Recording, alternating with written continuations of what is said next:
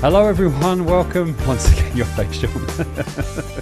It's a lovely welcoming face. Hi everyone, welcome to A Reason for Hope. We're with you again live for the next hour for your Bible questions. For the most part, we've been giving you prophecy updates and updates on things going on in Israel and the Middle East as it relates to scripture and end times and all that good stuff. But we're also here for your questions on the Bible. You can send in your questions through multiple online platforms where we're streaming live. I'll be going over those in just a moment so you know the different ways that you can join us. But you send in your question, and we have guests here who love the Lord, they love the Word, they love to answer your questions. So it could be a question on maybe a verse or passage of Scripture that you'd like explained a little more, something you've come across in your own study, a little confused over, maybe something you're going through in your life. How can you honor God with your decisions and directions? You'd like to know what the Bible says about your circumstances, maybe even other worldviews and religions as they relate to the Word and Christianity, anything along those lines. We just ask that it's an honest question and one that you're looking for an answer straight from Scripture, and we are more than happy to be with you for the next hour to do that. My name's Dave Robson. I'm your host. I'll be on all those platforms as your questions come on in, just watching and waiting. Today we have Pastor Scott Richards. He's the senior pastor here at Calvary Christian Fellowship with us. Guilty as charged. Yes, that's you. Yeah, You doing well? Yeah, I'm doing great. Yep. Yeah, Good exciting to see times to be living in, for sure. Yeah. And you'll be giving us a little update in a moment. Oh, yes. Got it. Whoa. Rush Limbaugh used to call it a stack of stuff. My stack of stuff. Stack of fits stuff. onto one page. So, Great. Well, we appreciate you prepping that and sharing that with us. Also with us, Pastor Sean Richards, the junior. How you doing? Slightly backlogged, but I think I'm okay. Okay, good. Thanks for being with us as well. We appreciate you guys and your just faithfulness to this ministry. As I mentioned, and yours too. Yeah. Oh, well, thank you. Yeah. Well, thanks. Yeah. Appreciate that.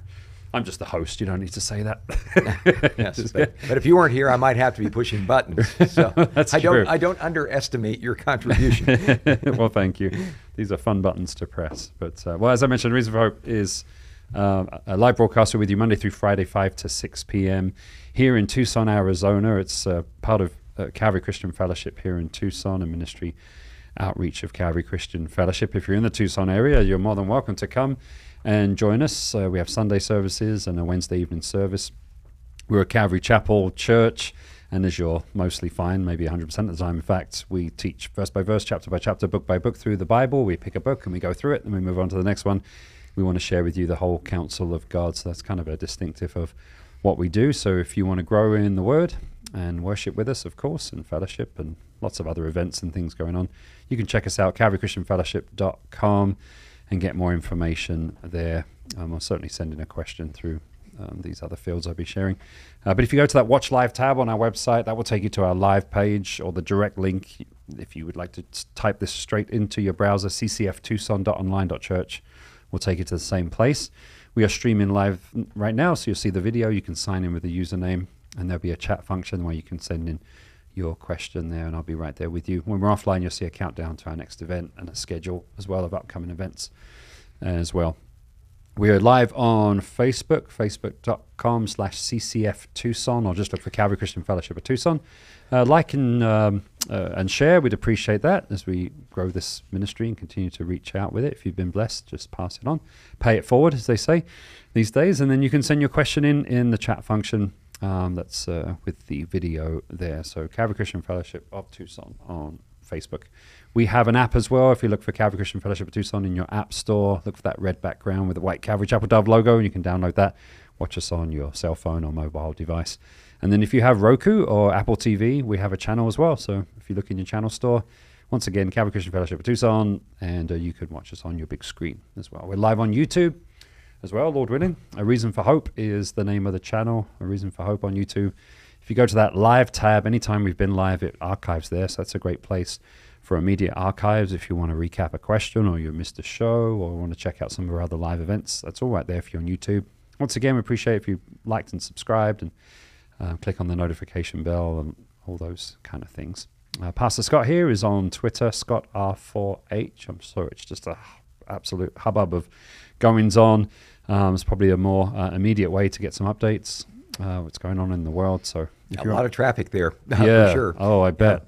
Yeah. I bet. And there's a lot of different opinions as well, as what's going on. I mean, with everything. From the sublime to the ridiculous, as Absolutely. they say. Yeah. So I appreciate Scott for his perspective, biblical perspective as well. It helps us sift through all those different voices and perspectives as well. So Scott ARFH on Twitter, if you'd like to follow along. We're on Rumble as well, not live, but we post video content there. A Reason for Hope Bible Q&A on Rumble, and then our email address, questionsforhope@gmail.com. Questions for Hope spelled out at gmail.com. You can email us your question there as well, or anytime, or any other email you'd like to send in to us. If you're listening to us on the radio, we're sure glad that you're tuning in. Drive safe if you're on your drive time.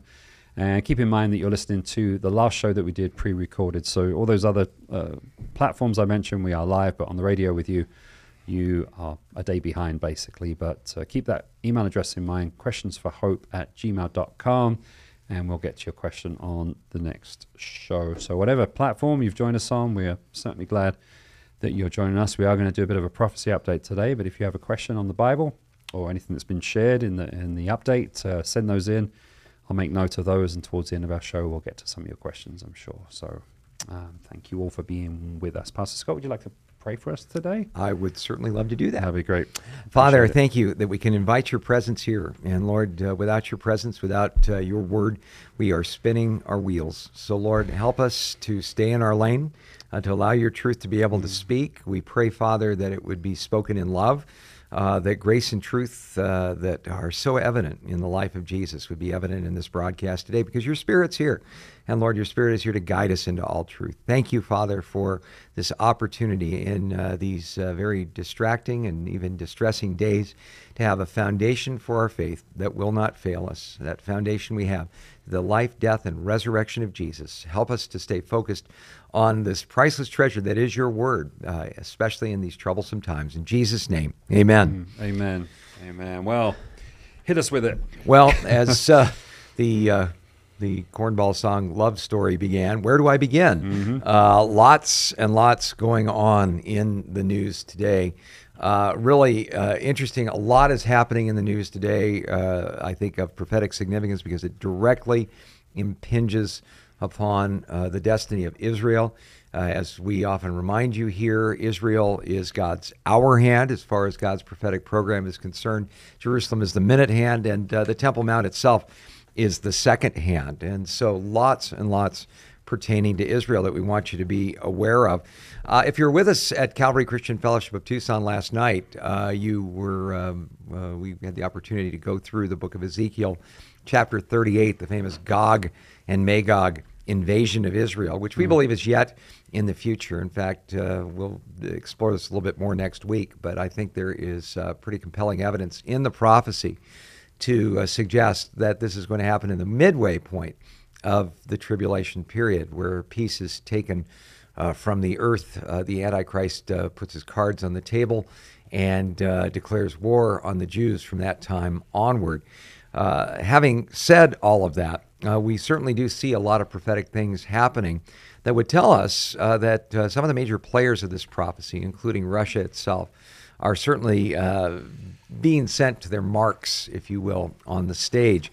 Russia getting involved with this conflict, a number of very interesting eyebrow-raising stories coming out of Russia right now. The Wall Street Journal, for instance, reported that the United States now has intelligence that Russia's Wagner Group is considering sending the SA-22 air defense system to Hezbollah. You know, Hezbollah is the kind of 800-pound gorilla of the terrorists in that region. They operate out of Lebanon. We'll talk a little bit more about them in a moment.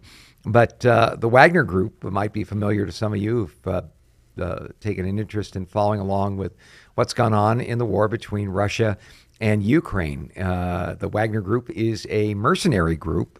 They are a group that is hired out to fight battles for Russia.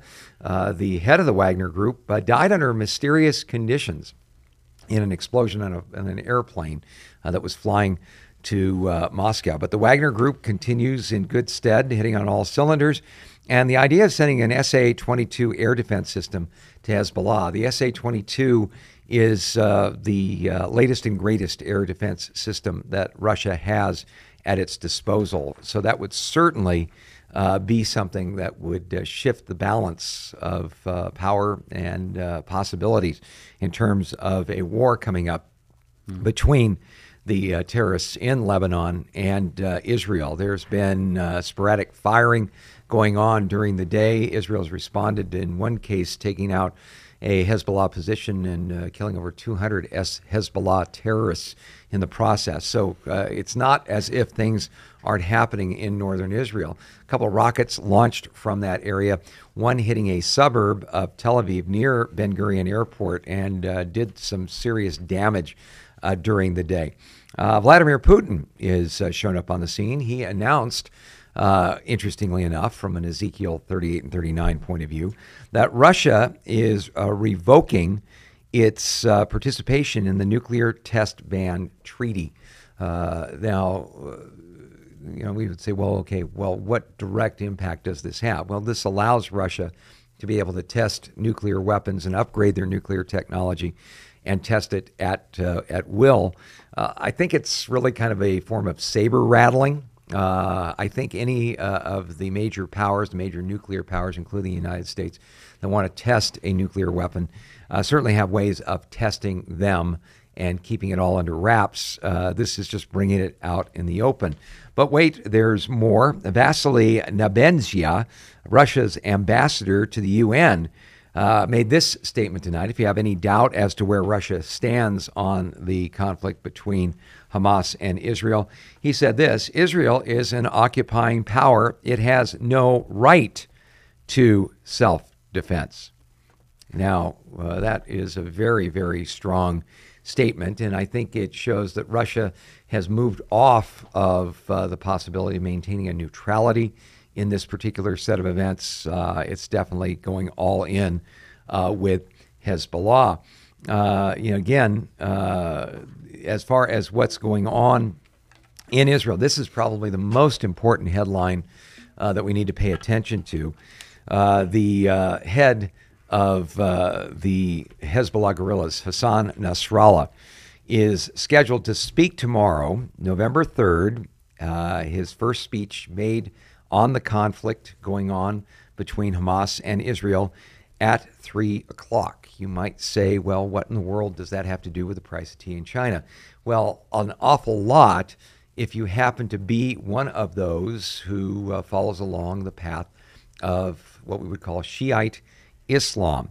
You see, the number 313 has important meaning according to the Shiites. This is the number of commanders who will accompany the Imam Mahdi. Now, for those of you not familiar with the Imam Mahdi, he is called the 12th Imam in Shiite Islam by their reckoning. He is supposed to be the Imam of Imams, a divine, almost divine being who will come on the scene out of being in seclusion in a well in the holy city of Qum for years and years and years. He is going to show himself at the height of global conflict and lead the forces of Islam to victory. Interestingly enough, according to Shiite Islam, their version of Jesus, Isa, will go before this Imam Mahdi and perform miracles and rout the forces of the West that are arrayed against Islam. Any of the infidels will be routed by him. So along with the Imam Mahdi, along with Isa, there are going to be 313 commanders that are going to go along and be part of this military conquest of the world.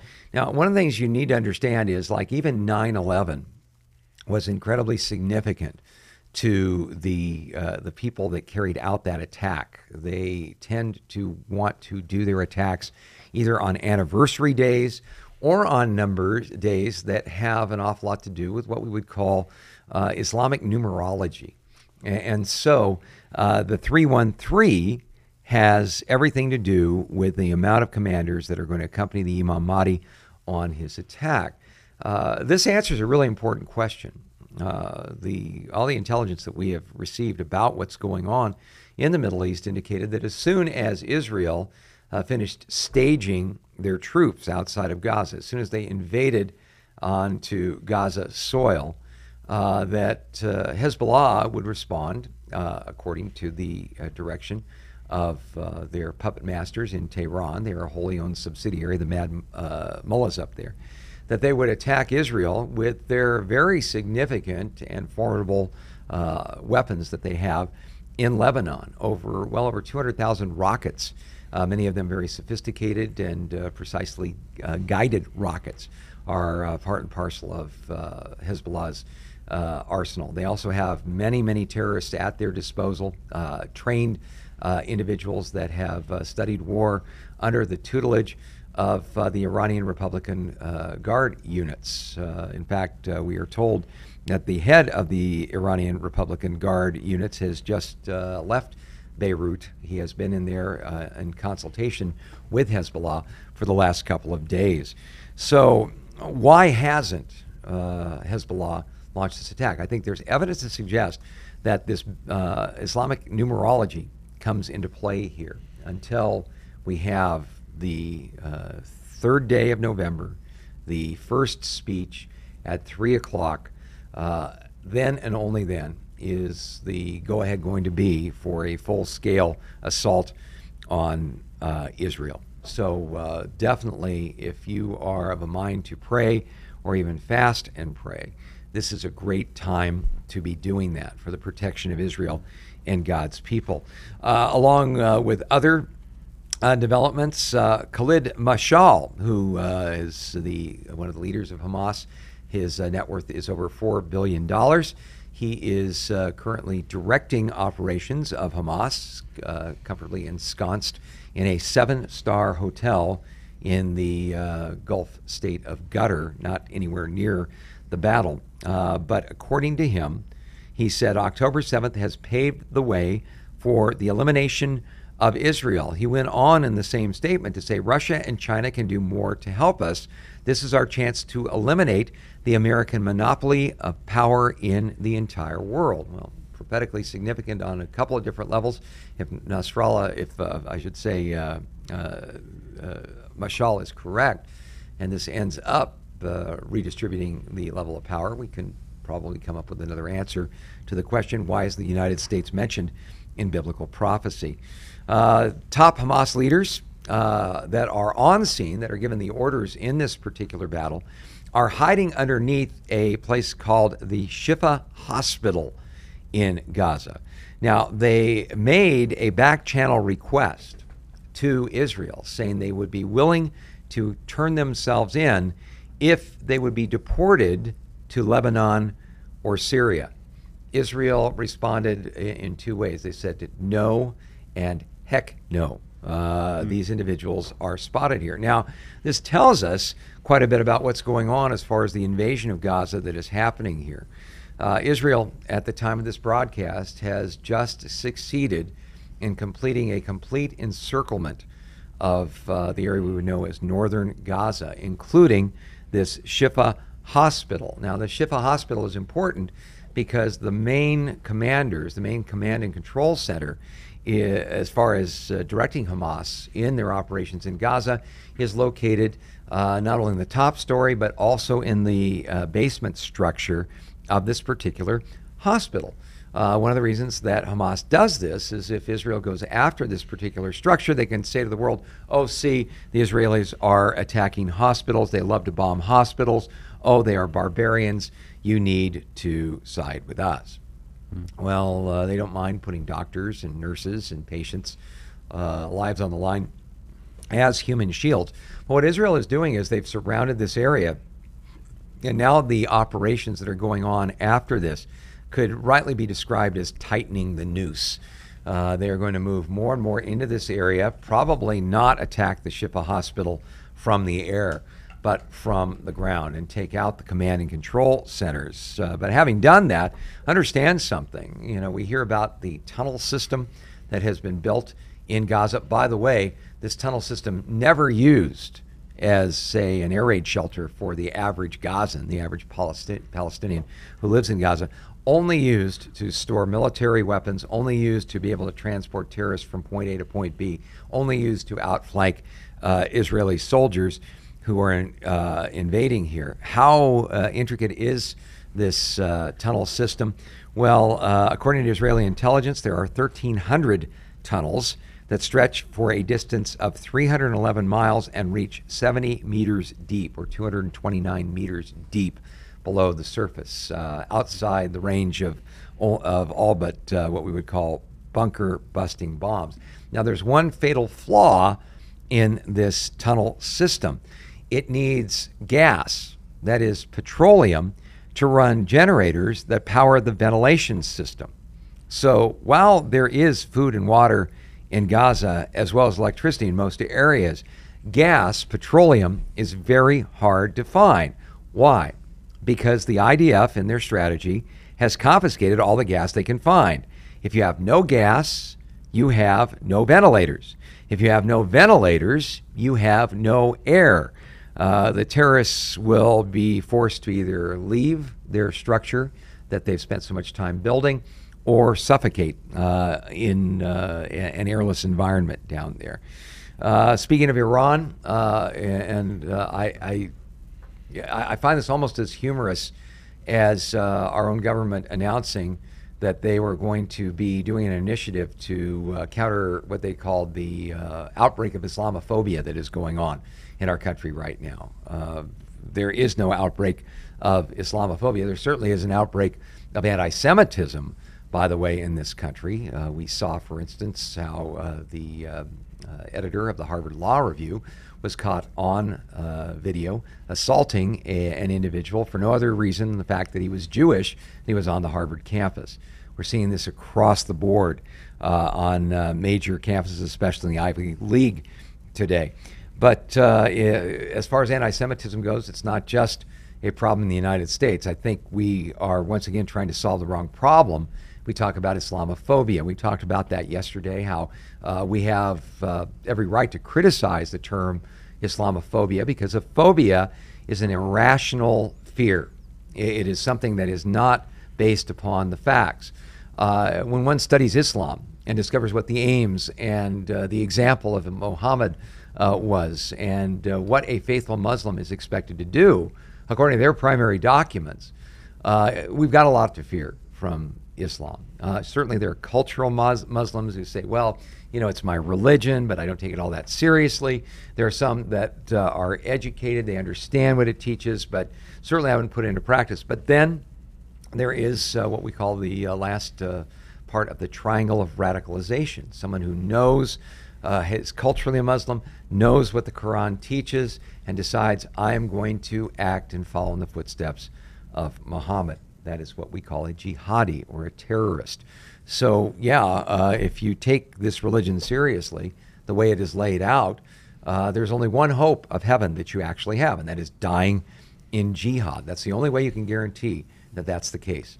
So if you believe that, you're going to act on that. And understand something, the way our borders have been open in the United States to literally let anybody in, there's no telling how many individuals, not just individuals from Latin America, but from all over the world, have been able to successfully infiltrate the United States. So we may actually see, and Christopher Wray, the head of the FBI, cautioned that we may see terrorist activity begin to happen in the United States. Pray for our intelligence services that they're able to stop these things before they start. But once again, you believe that sort of thing, it's not irrational to have a fear of Islam. It's irrational to have a fear of Muslims, because most Muslims I've met are cultural Muslims. They're some of the sweetest, most generous people you ever want to meet.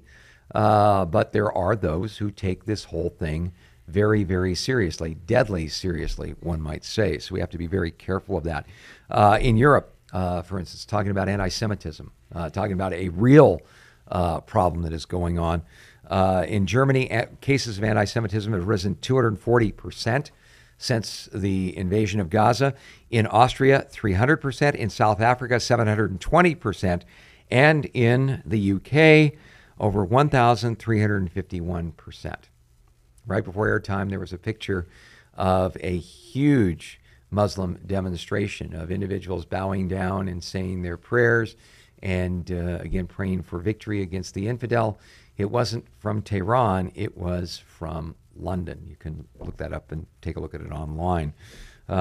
So lots going on, lots of things that are pretty distressing. But I wanted to wrap up this prophecy update by sharing with you one thing we got to remember.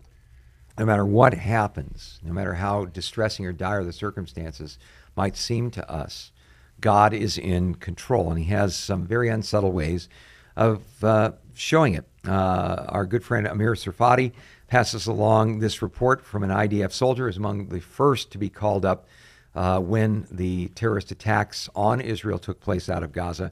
He wrote this: "It's been a few weeks, but I have some time now, and I wanted to write about a miracle that happened to me during those first few days of hell.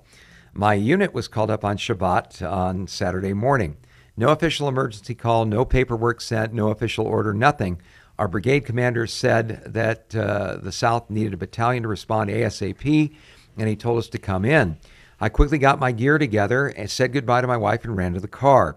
Some hours later, we boarded Humvees and headed straight to the Israeli border community of Kfar Atza. Our weapons had been handed to us on the spot. We had never shot them, didn't have time to clean them. We had no idea if they worked or if the sights were zeroed in. They definitely weren't at that point. The weapons in the reserve units are notorious for being unreliable and usually don't even shoot properly before a good clean or, in some cases, a visit to the armory. That's how we went into combat. We walked into the village and we were engaged by terrorists within the first few minutes. Minutes later, we encountered one hiding in a bush with an AK-47 waiting to ambush us.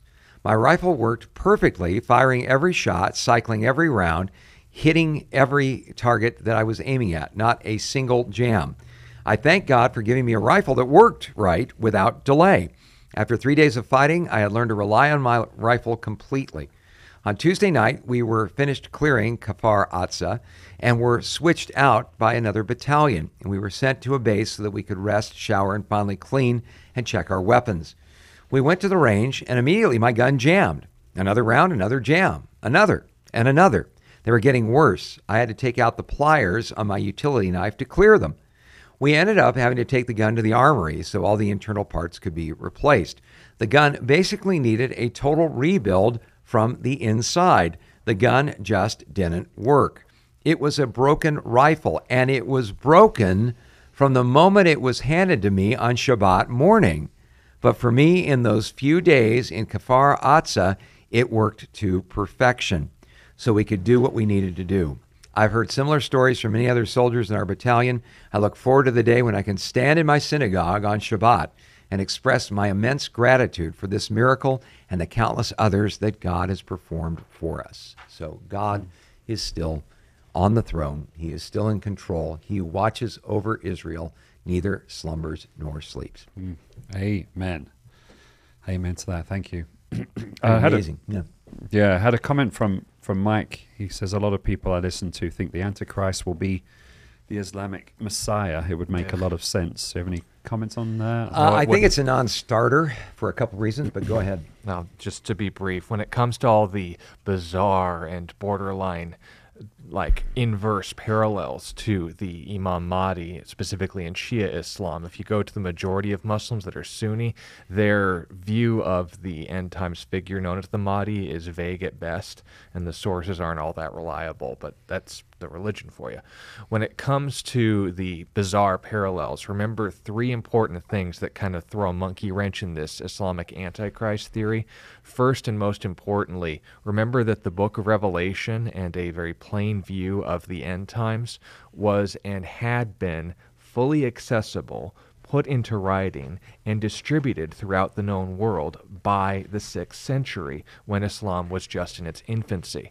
So if someone were to flip it on its head, they wouldn't just, and again, we'll grant this as much, it could be possible that someone with access to the Christian scriptures, but only going off of the demonic voices in their head, would see an inverse prediction of these sort of things. The twisting of doctrine doesn't mean it's a legitimate prophecy any more than someone, for instance, misquoting scripture is producing some new revelation from the devil. It is false doctrine by no means, but it doesn't mean it's from Satan, and it doesn't mean that it's accurate. Those three things don't all have to be happening at once. When it comes to the understanding then of Islamic sources putting together these mystical and mysterious views of the 12th descendant of Ali, that's the Imam Mahdi, the idea was basically just to cover up an embarrassing battle in which one of their more significant royal figures ended up being declared missing and ultimately dead after a battle, and to save face, which is the policy of the East in general, they said that it was actually prophesied that he'd return. That is another possible explanation of these prophecies to begin with, and then borrowings from Christian sources could take place. The third and I think biggest issue, and again, not that the first two were without substance, but when people are making predictions of, ooh, this could be the Antichrist, ooh, this can be the Antichrist, the term Antichrist is one of the least used names in reference to the man of perdition, the beast from the sea, the cruel king of the north, the Assyrian, and plenty of other titles that are attributed to this end times figure. The Antichrist only describes one thing that every false teacher and every false teaching that has put itself forward throughout history has had in common, and that's what? Against Christ. And you can read this in 1 John 2 and 4. So if the spirit of Antichrist, which I will not deny is certainly in Islam, people look at these end times prophecies, which are definitely prominent in Shia Islam, but fringe in all other sects, we need to take at face value the fact that if we're going to be giving any false teaching, any false religion, the same amount of credit, then we're going to be spending more time speculating about the Antichrist than Jesus Christ, and that's not good fruit. If, on the other hand, we are inconsistent in our handling of Scripture and give so much attention to Islam over all other Antichrist religions like Mormons, Jehovah's Witnesses, Christian Science, and so forth, then we end up only banking on three principles, and that is what? That those will be beheaded for their testimony. Now note, is it true that Muslims have made it a divinely mandated institute for beheading those who don't believe and adhere to its principles? Certainly. Our Marine Corps had leather armor around their necks because our first war with the Barbary pirates specifically were using that as their combat style and striking the necks of the infidels in line with the Quran. So noting predictability on that point. If the people who will lose their lives during the tribulation are beheaded, then would it fit that Islam would follow that MO? Certainly. Just like the communist French, just like the Babylonians, just like the Persians, just like the Assyrians, just like pretty much anyone who's ever been cruel to a prisoner ever, headhunters in, New Guinea or whoever could be the Antichrist by that logic. It's not consistent. The second is, of course, that like every other false religion, they would make themselves above any other god and honor a god of fortresses or war, that they would enforce their religion through violence and bloodshed. Well, once again, that's been true of all pagan religions in history. They determined their god's influence based on their capacity to win wars in battle. That's true for the Norse pagans, the Roman pagans, the Aztecs, and so forth. So it's not consistent. You need to play by rules that you set out and ask, well, does this only apply to Islam then? And third, and most significantly, this is where the list ends. There's more that we know about the Antichrist than just the fact that these little nitpicked details, and even to the well-intended efforts of people like Don Richardson, who wrote extensively on the parallels between end times in Islam, Shia Islam specifically, and the Antichrist, or the beast from the sea, from Revelation 13. Don Stewart? Don Richardson. Okay. Did I say Stewart? No, I was wondering if it was Don Stewart. No, Don Richardson was the guy who wrote Peace Child. Yeah. So. I might be fudging a name then, but there's an individual out there. We'll stick with Dom. Yeah. Seems safe. Yeah. Point being made is this, though. When we're examining all these things, I'll look it up real quick. But when it comes to these things, I've given them a fair hearing. I've read what I had the patience to from their sources, and ultimately it ends up falling short because of two things. One, it gives way too much credit to Islam, and two, it just doesn't hold water if applied to literally any other religion by these criteria, I think is the best way to put it. So yeah, people can make comments, people can bring treasures from the storehouse of ignorance, or even worse, limited information. But that's the worst thing you can do in academia. The most, I guess, deceptive person is someone who knows just enough to be convincing, but not enough to be accurate. Yeah. We don't want to fall into that trap. So when it comes to this, do the adherents, I'll make sure my grammar is correct, adherents of Islam have room to be used by the Antichrist, or in this generation, do they fit some criteria that could eventually end up being the Antichrist? I don't deny that, but quite frankly, I don't care. I'm not going to be around to see it. I have every confidence that the rapture is true. And if we're going to be taken out, then my focus is what Titus chapter 2 commands us all to do, to look for and hastening the blessed hope and glorious appearing of our great God and Savior, Jesus Christ, not to fudge around with details and say, well, is it the Prime Minister of France? Is it the King Juan Carlos of Spain? Yeah, He was big for a while. Whatever happened to him?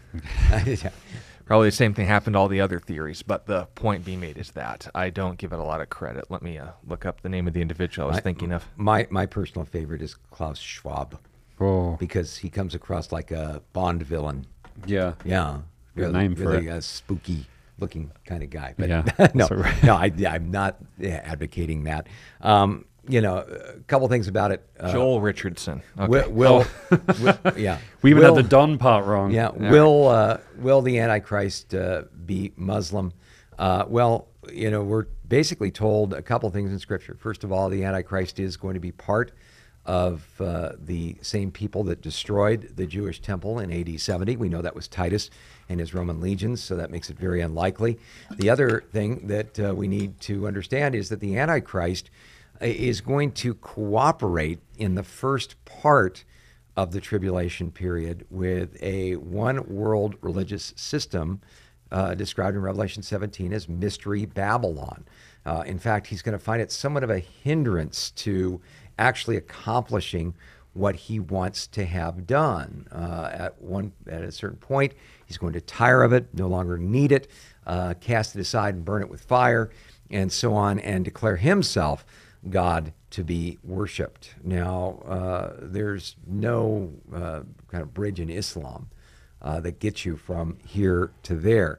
The interesting thing, though, about the Imam Mahdi and the idea of him and having Isa, or Jesus, as he is known in Islam, going before him and doing miracles, it could be, in a sense, part of a prophetic setup, because the question always comes up, okay, Muslims say that there's no God but Allah and Muhammad is his prophet. How in the world are they going to start following the Antichrist? Well, if the Antichrist comes on the scene and he's got this protege who is the false prophet, again, the one that looks like a lamb, has horns, but speaks like a dragon, according to the book of Revelation chapter 13. That could be something that is kind of a sales point, saying, well, see, this setup here. We got the big guy, and we've got his protege, and so on. Probably the best way to keep all this in mind is we're never told to speculate on who the identity of the big A Antichrist is. But we are told in Scripture to always be aware of little a Antichrists. In the book of 1 John chapter 2 and verse 18, John writes, "Little children, it's the last hour. And as you've heard, the Antichrist, the big A Antichrist, is coming. Even now many Antichrists have come, by which we know it is the last hour." In other words, what John is warning us about is that there's going to be one big A Antichrist who's going to be the embodiment of the lie. You shall not die, you shall be as gods. But there's going to be a lot of little antichrists that run around, little proteges of the Antichrist, putting forth their own little spins on doctrine to try to teach us things about God that aren't true, regarding God, regarding ourselves, whatever it means to know God in a personal way. And so we've got to be on guard that we don't get taken in by them. And the funny thing is, in 1 John chapter 2, John says, they went out from us, but they were not of us. For they have been of us, they would have continued with us, but they went out that it might be made manifest that they were not of us. In other words, these little a antichrists are going to come out of largely Christian backgrounds, Christian worldviews, Christian circles. And when you think about, the major Mongo cult groups of this world, every one of them has some kind of Christian roots or association behind it, uses Christian jargon and so on. So I think we definitely see that. But the good news is, John says, you have an anointing from the Holy One, and you know all things. I've not written to you because you do not know the truth, but because you know it, and that no lie is of the truth. We have the Holy Spirit in us. If someone comes to us and is promoting that kind of Antichrist doctrine, that discernometer is going to go off. And the best way to make sure your discernometer is finely tuned is to know God's truth. Don't spend all your time necessarily studying cults and isms. Spend your time getting to know God's truth, and when a lie comes along, stand out like a sore thumb. Unless you're called to that particular field, then equipping yourself for it might help. But don't think that you have to be responsible for every lie. Know the truth. Yeah, exactly. Got it. Great. Thank you. Question from Hannah just came in. I've heard those teaching from the Bible, pastors and scholars say that neither Satan nor his demons can reside where God is, and therefore not affect the mind and thoughts of a believer, since we have the Holy Spirit residing within us. But I've also had Christians advise me not to believe negative thoughts or concerns, saying that was the deceiver telling me lies. So which is true? What level of influence does Satan and his demons have on us? Well, there's like 3 truths and a lie in like a third of the sentence. So let's just break down some inaccuracies here. First of all, the idea that Satan and the fallen angels or messengers can't exist in the presence of God, well, that's false. In Revelation chapter 12, we're told that they will be cut off from that point at a fixed period in time, but they always seek to accuse us. That's what Satan names literally means, before the Father. That's denoting some sort of presence there. As to whether or not the fact they would be in the presence of the Lord would somehow mean then that they can affect the thoughts of a believer, I don't understand how that's a connection to conclude rightly that 1 John chapter 4 and verse 4 says, greater is he who is in you than greater is he who is in the world, that principle means that the wicked one can't touch you, therefore the wicked one can't be in the presence of God. Those two things aren't mutually inclusive. We're talking about them being in the presence of the Lord in heaven, and God putting, as we read in the book of Joel chapter 1, a hedge around us, protecting Satan's influence towards us insofar as what he will allow. Right. And the idea that God would promote or allow false doctrine or even possession of his people is just a non-starter.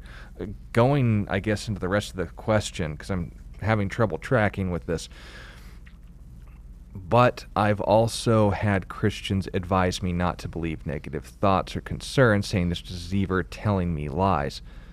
What would that have to do with? Well, I think I get it. There's a, in some Christian circles, they'll say, if, say, you go, oh, I'm such an idiot, you'll say, wait a minute. That's a fiery dart from the wicked one. That's Satan trying to tell you something about yourself that isn't true. You shouldn't say those sort of things. You shouldn't give them a place within your heart. You probably have encountered similar things. Like negative confession kind of thing. Yeah, saying, oh man, I think I'm coming down with a cold. They go, don't say speak that. It into the universe. Because you're creating your reality with your words. The word faith movement teaches a lot of this. Now, like any heresy, any corruption, the word faith movement has a kernel of truth in it, in that we are to fill our minds with God's truth. We are to be people that allow the Word of God to dwell in us richly. And again, we're told, do not be conformed to this world, but be transformed by the renewing of your mind. You may approve what is that good, acceptable, and perfect will of God. In other words, we have an important thing that God has given us, and it's our mind. It's our mind's ability to be able to perceive truth and to discern truth from error, and God wants to renew our minds according to his word, according to his truth. And so there is that element of truth in that. If we believe things about ourselves, about God, or about others, or even about Satan that are false, it's going to certainly end up leading us in some bad directions. We have to be on guard for these sort of things. Again, rightly dividing the word of truth. But to be able to say then, well, because that's true, any kind of negative confession you speak something like that, you're speaking something into reality. Nowhere in Scripture does it say such things. In fact, we see sometimes the greatest miracles happen when people are least expecting them. To wit, Jonah going and preaching at Nineveh. He not only didn't want to go to Nineveh, he not only didn't want to see the Ninevites repent, but after he got done preaching and he saw that they were repenting, he even went up on a hill to see if God was going to turn around and see things his way. So Jonah certainly didn't speak, if you will, things into existence. In fact, he kind of got mad at God and say, see, isn't this what I told you when I was back at Joppa? I knew that you were going to be merciful to these people because that's just your nature. That's the way you are. Well, that's that New Testament God. Yeah. I want the, Yeah. So anyway, one of the things that we really have to be careful of, the word faith movement inevitably leads into doctrines like, well, you are a God class being, and because God spoke the universe into existence, you can speak your life into existence. No. There's one God, and we're not him. One of the fundamental lies that Satan has always told us is you shall not die, but you shall what? Be as God. Mm-hmm. So really have to be careful about all of that. But I think I understand the gist of your question. So should I be careful about what I say? Yeah. Again, let your speech be grace seasoned with salt, so you might have the right answer for everyone. Jesus said in Luke chapter 6 and verse 45, out of the abundance of the heart, the mouth speaks. What we say does matter, but it doesn't matter on the same level with God creating reality. That doesn't mean you're possessed either. Yeah. So, right. Makes sense. Yeah. Great. Well, thank you, Hannah, for that question. Great question. I hope that helps you out with that issue. Question from Mike. I have a question about why God would not answer a prayer to be helped and strengthened against a particular sin.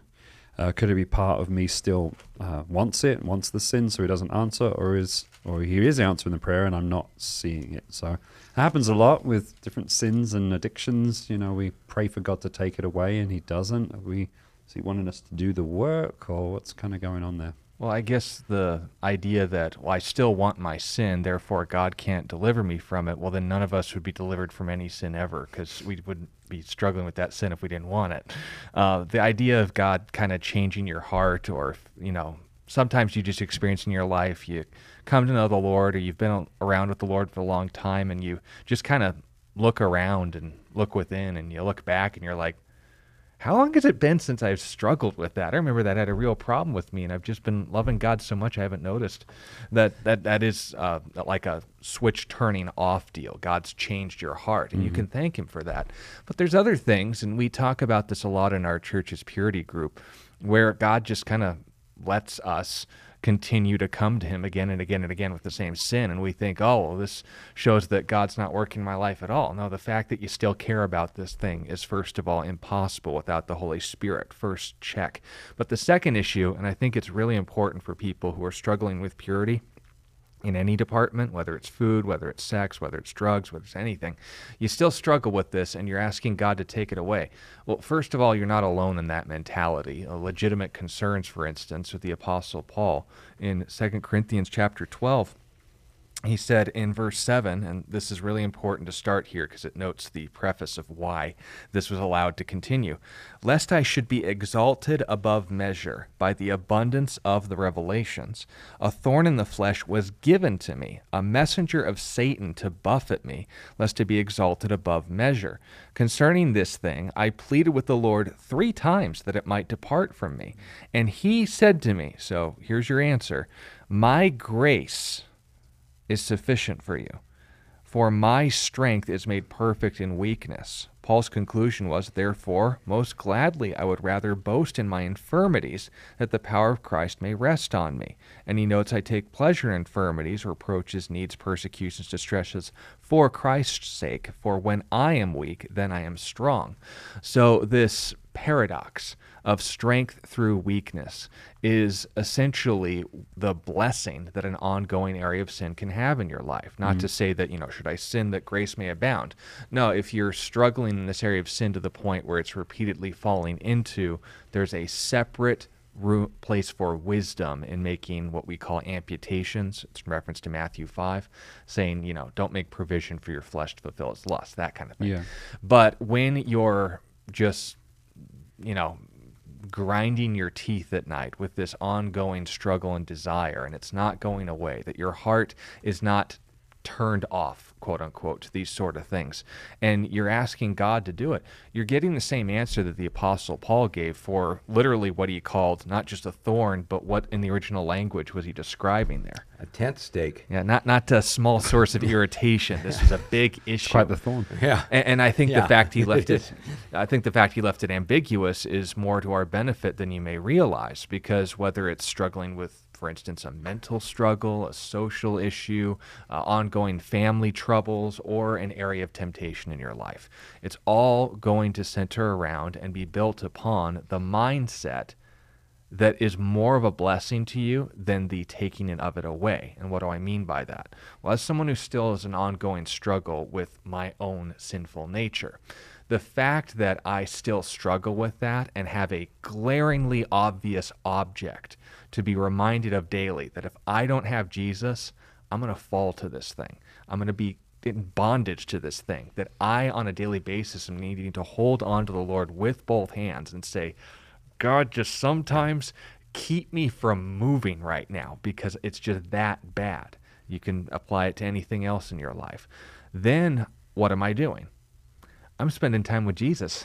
Yeah. I'm focusing on him. I'm not saying, well, isn't it great that I'm so spiritual, I overcame this thing. How did Paul begin this conversation again? Lest I be exalted above measure. It's really corny. It's really unhelpful, just up front for people to say, well, God needs to humble you. And in allowing this sin in your life, it keeps you humble. That's accurate, but it's not actually helpful if we don't understand all the nuance of it. When it comes to our understanding of our own fallen nature, God allowing certain things so that you depend on him more does you more good than you just being free from all sin externally, but allowing the cultivation of the literal worst sin imaginable in your heart, pride.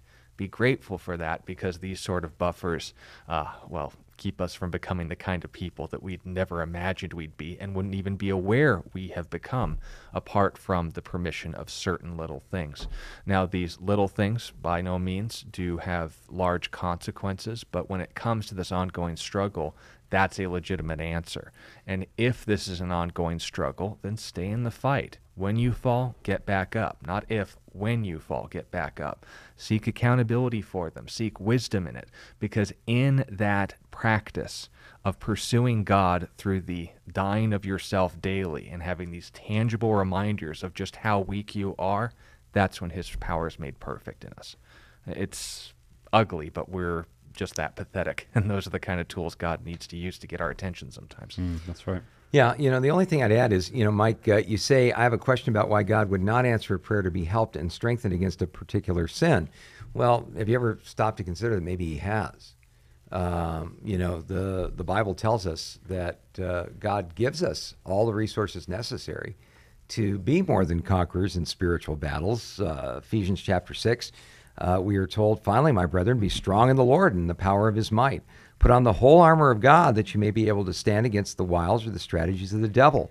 For we do not wrestle against flesh and blood, but against principalities, powers, against the rulers of darkness of this age, against spiritual hosts of wickedness in heavenly places.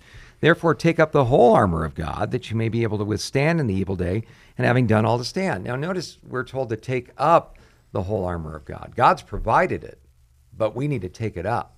It's almost like, I just feel so powerless in my walk with God. Why would God let me be so powerless? Well, have you asked God in faith today for the coming upon power of the Holy Spirit. We are told, do not be drunk with wine, in which is dissipation, but be constantly being filled with the Holy Spirit. So the thing I've discovered in my life, Mike, is a lot of times my spiritual defeats come. I have not because I ask not. I don't take advantage of the resources that God, in fact, has already given to me. I'm not aware of them. I'm not conscious of the fact that I might be going into a spiritual battle where I'm going to need them. And so the full armor of God sits collecting dust sometimes. It doesn't do me a bit of good unless I take it up, unless I, by prayer, appropriate these things. It's just like accountability-based relationships with our brothers and sisters in the Lord. Let us not neglect the assembling of ourselves together, as is the habit of some, but all the more, let us stimulate one another to love and good deeds, and all the more as you see the day approaching. We got to hang together. We're all hang separately. So if I don't avail myself of those kind of nurturing and encouraging relationships in my walk with God, my stumbleability is going to go through the roof. But if I do take advantage of those resources that God has provided, it's not like God hasn't answered our prayers or that God has left us just to flop about like a gaffed halibut in the bait box of life. God's provided us everything that we need to be more than conquerors in Christ. The big question is, by faith, are we going to appropriate those blessings we've already got? Right. So, yeah, and being in the light with your struggle is a huge part of that. Being amongst other people that struggle with the same thing and confession and all that stuff, and you can actually help other people. I know in a couple of weeks we have an AA organization using the facility for a meeting. I know Bo's dad knows some of those people. Yeah, he was the AA guru. Yeah, right. Yeah. But they, some of these people are 30, 40 years sober and can share that wisdom with other people. So getting around other people who share the same struggles. I know we have support groups here at church here. I mean, not to be facetious, but you can't kid a kidder, can you?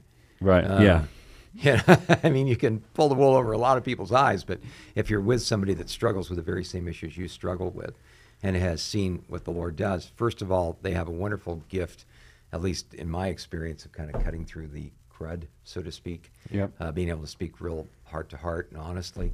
But secondly, they also have compassion. They can look in the eye and say, yeah, I've been there, and this is how the Lord has worked in my life, and this is what he'll do for you. So I think if we take advantage of those resources, we're going to be a lot better off. Yeah, very true. Yeah. Well, Mike, thank you for that question. I hope that helps you out with that. We're at the end of our show for today. Sean, thank you. Scott, thank you. You're sure welcome. We'll be back again tomorrow, same time and same place. We hope you have a wonderful rest of your evening. You can use our email address, questionsforhope@gmail.com, if you have any questions in the meantime that we can get our teeth into tomorrow. Have a wonderful evening. God bless you guys. You've been listening to A Reason for Hope. Thank you again for joining us as we continue our journey through God's Word, one question of the heart at a time. Until we meet again, we would love to connect with you. You can text or email your questions to questionsforhope@gmail.com. You can also find out more about our ministry at calvarychristianfellowship.com. And be sure to join us next time on A Reason for Hope. A Reason for Hope is an outreach ministry of Calvary Christian Fellowship in Tucson, Arizona.